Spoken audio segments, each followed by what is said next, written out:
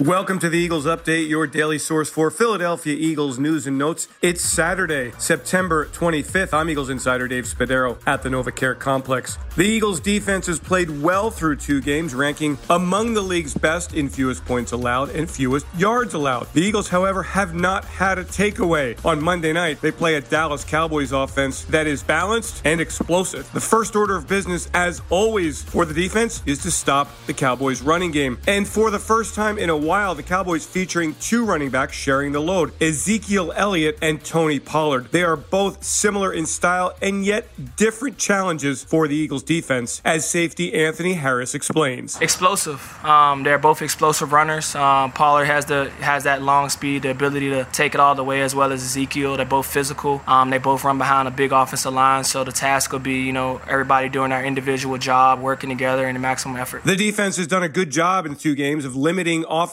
in the passing game with those over-the-top big X plays. Dallas presents a serious test on Monday night. Quarterback Dak Prescott has weapons to throw to, and he's fully recovered from the injury that knocked him out of most of the 2020 season. Linebacker Eric Wilson assesses Prescott and says it will take a total team effort to keep the Cowboys quarterback in check. He does a good job of throwing the ball all over the field, and, they try to, play to his strength, which is, pass the ball and let him throw it outside, let him throw it deep, check down. He finds the check downs too, so we have to be ready to cover the field, making sure our eyes are right, making sure that, we're doing our responsibilities, being where we're supposed to be, and I think our D-line, has a good opportunity to get after him. So if they put pressure on him and, we cover in the back end, I think that's a great win for us. An injury for the Eagles to monitor through the weekend. Left tackle Jordan Mailata leaving Thursday's practice late with a knee sprain. He didn't practice on Friday. The Eagles will make an injury assessment on Saturday for Monday night's game. If he can't play, 2019 number 1 draft pick Andre Dillard would get the start at left tackle. I'm Eagles insider Dave Spadaro. Thanks for joining me for this Eagles update. Have yourselves a great Eagles day. Fly, Eagles, fly, and go Birds!